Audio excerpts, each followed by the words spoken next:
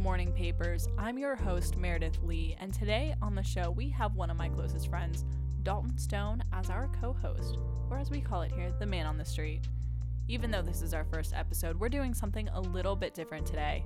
It's our Halloween special, since October 31st is right around the corner. Stay tuned for some more special spooky content. You're listening to The Morning Papers, Halloween edition.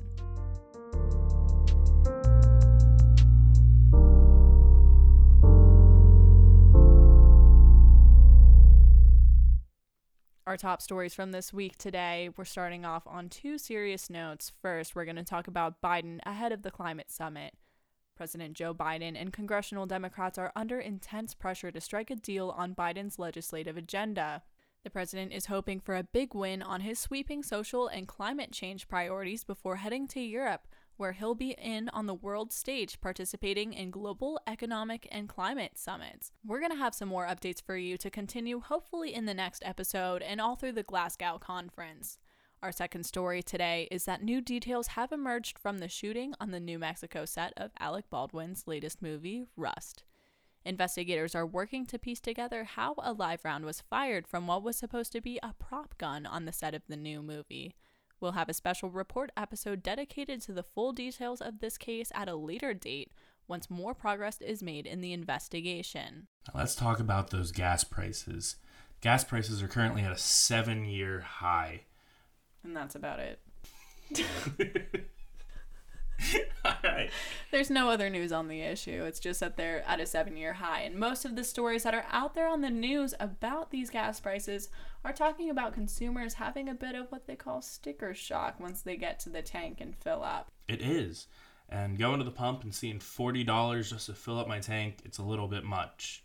Last time I remember seeing gas prices this high was when I was getting my driver's license, which, if you wouldn't guess, was about 7 years ago.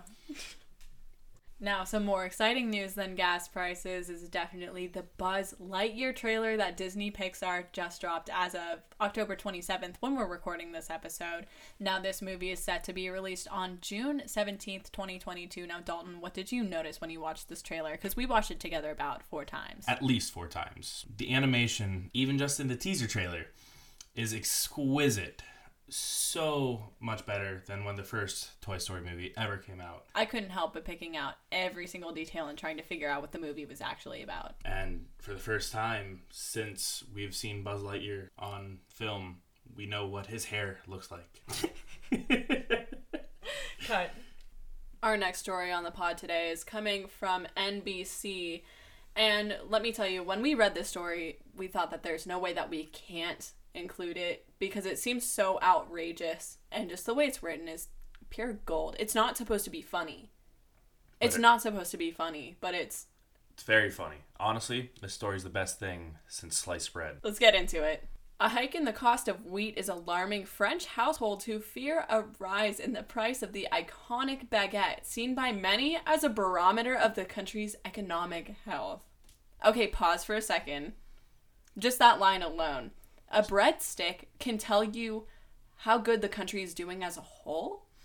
I mean, the French do love their bread. That's not surprising. It isn't. Price hikes and their bread history has actually caused revolutions in France before. But seeing this play out on the modern stage is really just something else. So let's keep going with it. Many bakers around France are putting up signs warning customers that the long, crunchy staple, yes, that's how that's described in the story, the long, crunchy staple could be going up in price by about 5 cents from its average of just over $1 per baguette. That might not seem like a lot, the article says, but it's a huge increase according to experts. Analysts say that the price for a baguette has only gone up about 25 cents in the last 20 years. So this is some mass inflation happening right now with breadsticks. Hey, they aren't just breadsticks. They're baguettes. They're baguettes. France's 67 million people are voracious consumers of the baguette, the country's bread observatory. Yes, because they need a bread observatory. Bread observatory. Imagine if the U.S. had one of those. A venerable institution that closely follows the fortunes of the famed 26-inch loaf. Specifically 26-inch loaf.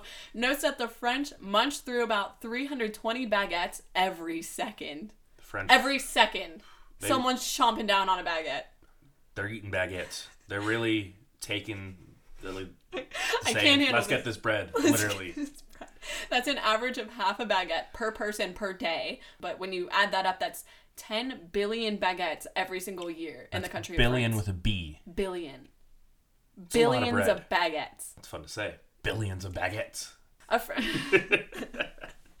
French authorities even nominated the baguette for a place on UNESCO's Intangible Cultural Heritage list next year. That's how significant the breadstick is in this country. Baguettes are such serious business that bread observers say bakers around France are willing to sacrifice other bread products to maintain the price of the baguette by spreading around extra costs. Wow. Wow, indeed. If you had a baguette crisis happening in France on your 2021 bingo card, now is a great time to scratch that one off. I don't know what else can happen possibly this year at this point. I mean, between last year and this year, I think everything's just craziness. You can't even guess or fathom what's going to come next. I mean, we started last year with the murder hornets, the fires in Australia, COVID. And now an existential crisis over bread. Exactly.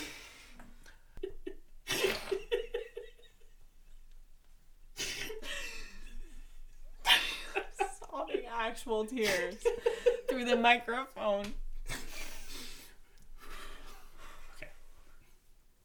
On to our next segment. In other news, we picked out some content centric around our Halloween Spooktacular special, and we're going to see what's been happening around the country this week. Of course. The pumpkin show in Circleville, Ohio just happened. Some of you listeners around the country might not know the significance of the pumpkin show, but the event started back in 1903 and bills itself as the oldest and largest festival in Ohio. Now, it was canceled because of the pandemic last year, but this year it was back in full swing with rides, games, and showcases. As many as 400,000 people have attended in years past, in case you were wondering how large this pumpkin show is. And this year was a bit smaller than that, obviously because of the pandemic.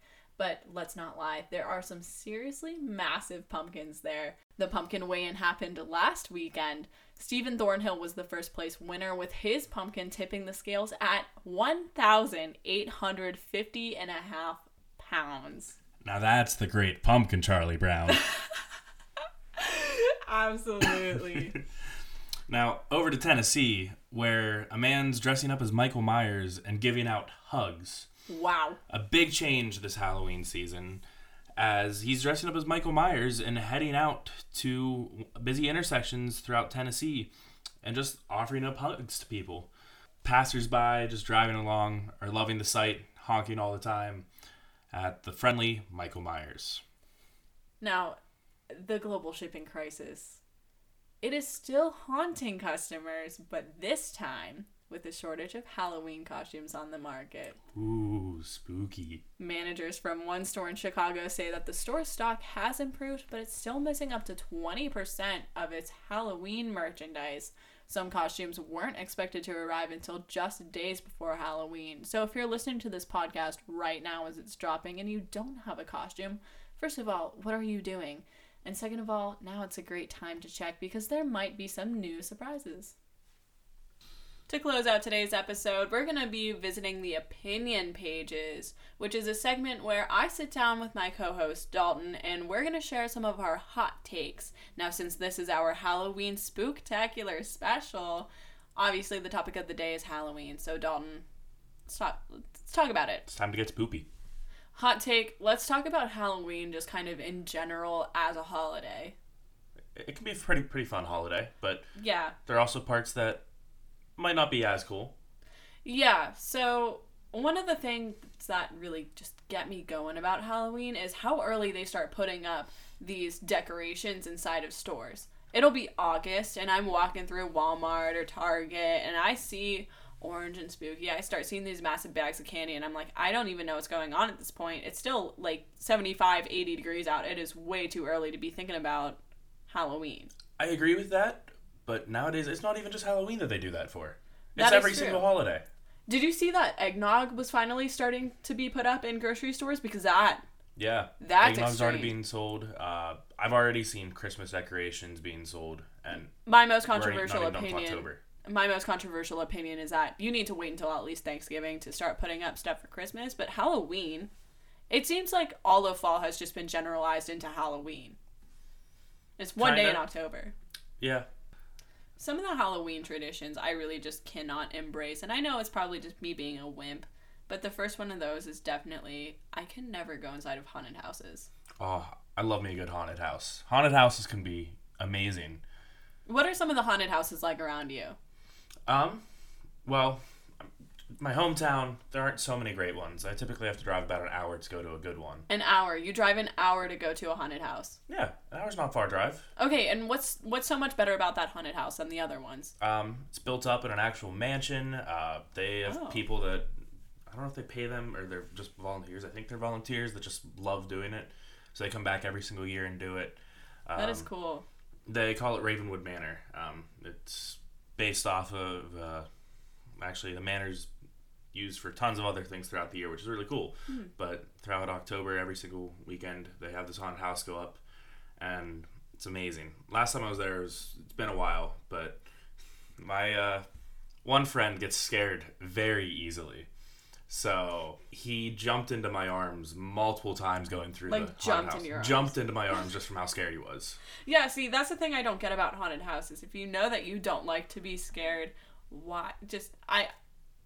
Why you pay money so then someone can chase you around with a chainsaw?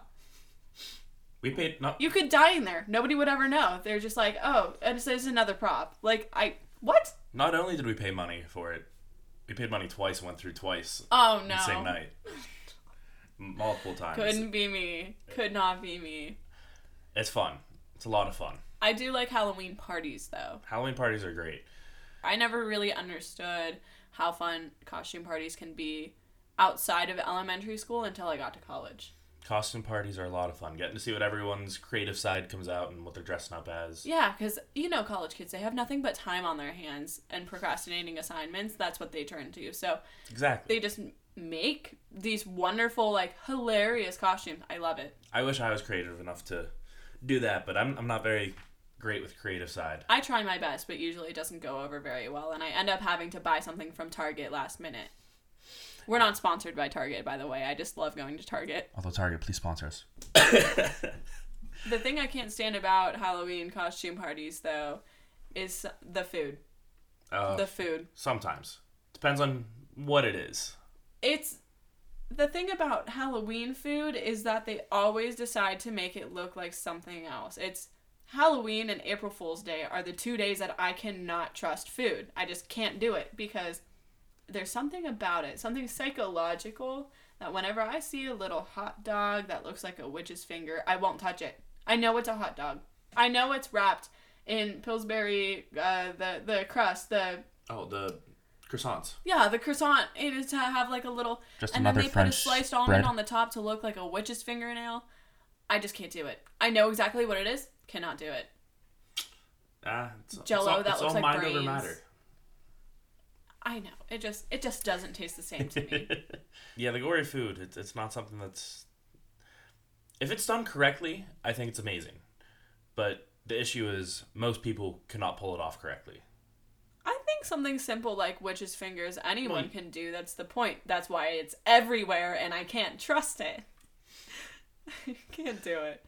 Moving on. You know what's really annoying? Whenever, right after you carve a pumpkin and set it on your porch? People smash it. Exactly. People come along and they smash it. Freaking pranksters. You can't put pumpkins anywhere without some hooligans either stealing them or kicking them in. That happened to me for the first time a few years back, and I was devastated. It is devastating. You spend so much time and effort carving these pumpkins. Imagine that's a little kid's pumpkin that they put in front of their house, and it's oh, Mommy and Daddy, where did my pumpkin go? Oh, the pumpkin fairy took it.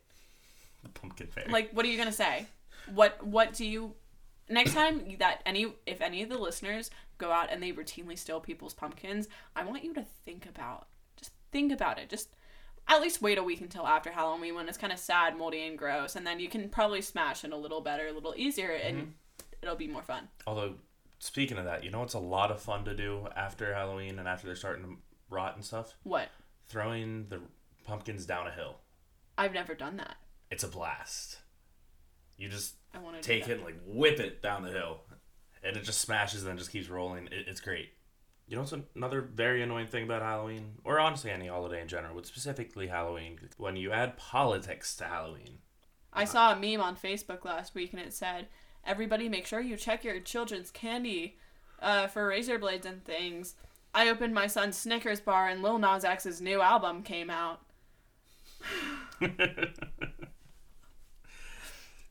Like, what would you find in your Snickers bar?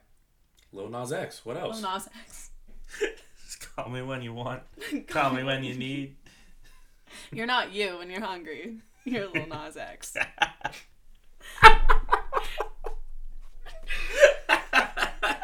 Oh my god. Something that I've noticed especially this year is that Trader Joe's. Let's talk about it. Let's talk about it. Trader Joe's. I love Trader Joe's. I would give my life to Trader Joe. I've only been to Trader Joe's I've once. traded with Joe quite a few times. But Trader Joe's needs to be stopped. They do. Because they have taken pumpkin spice to a whole new level.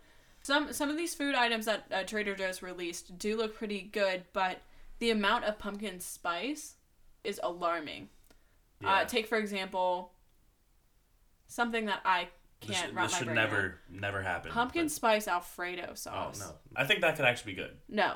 Absolutely not. It is pumpkin and cheese. Yeah, I think that could be what good. do you put? No. It is... Pumpkin cheesecake's good.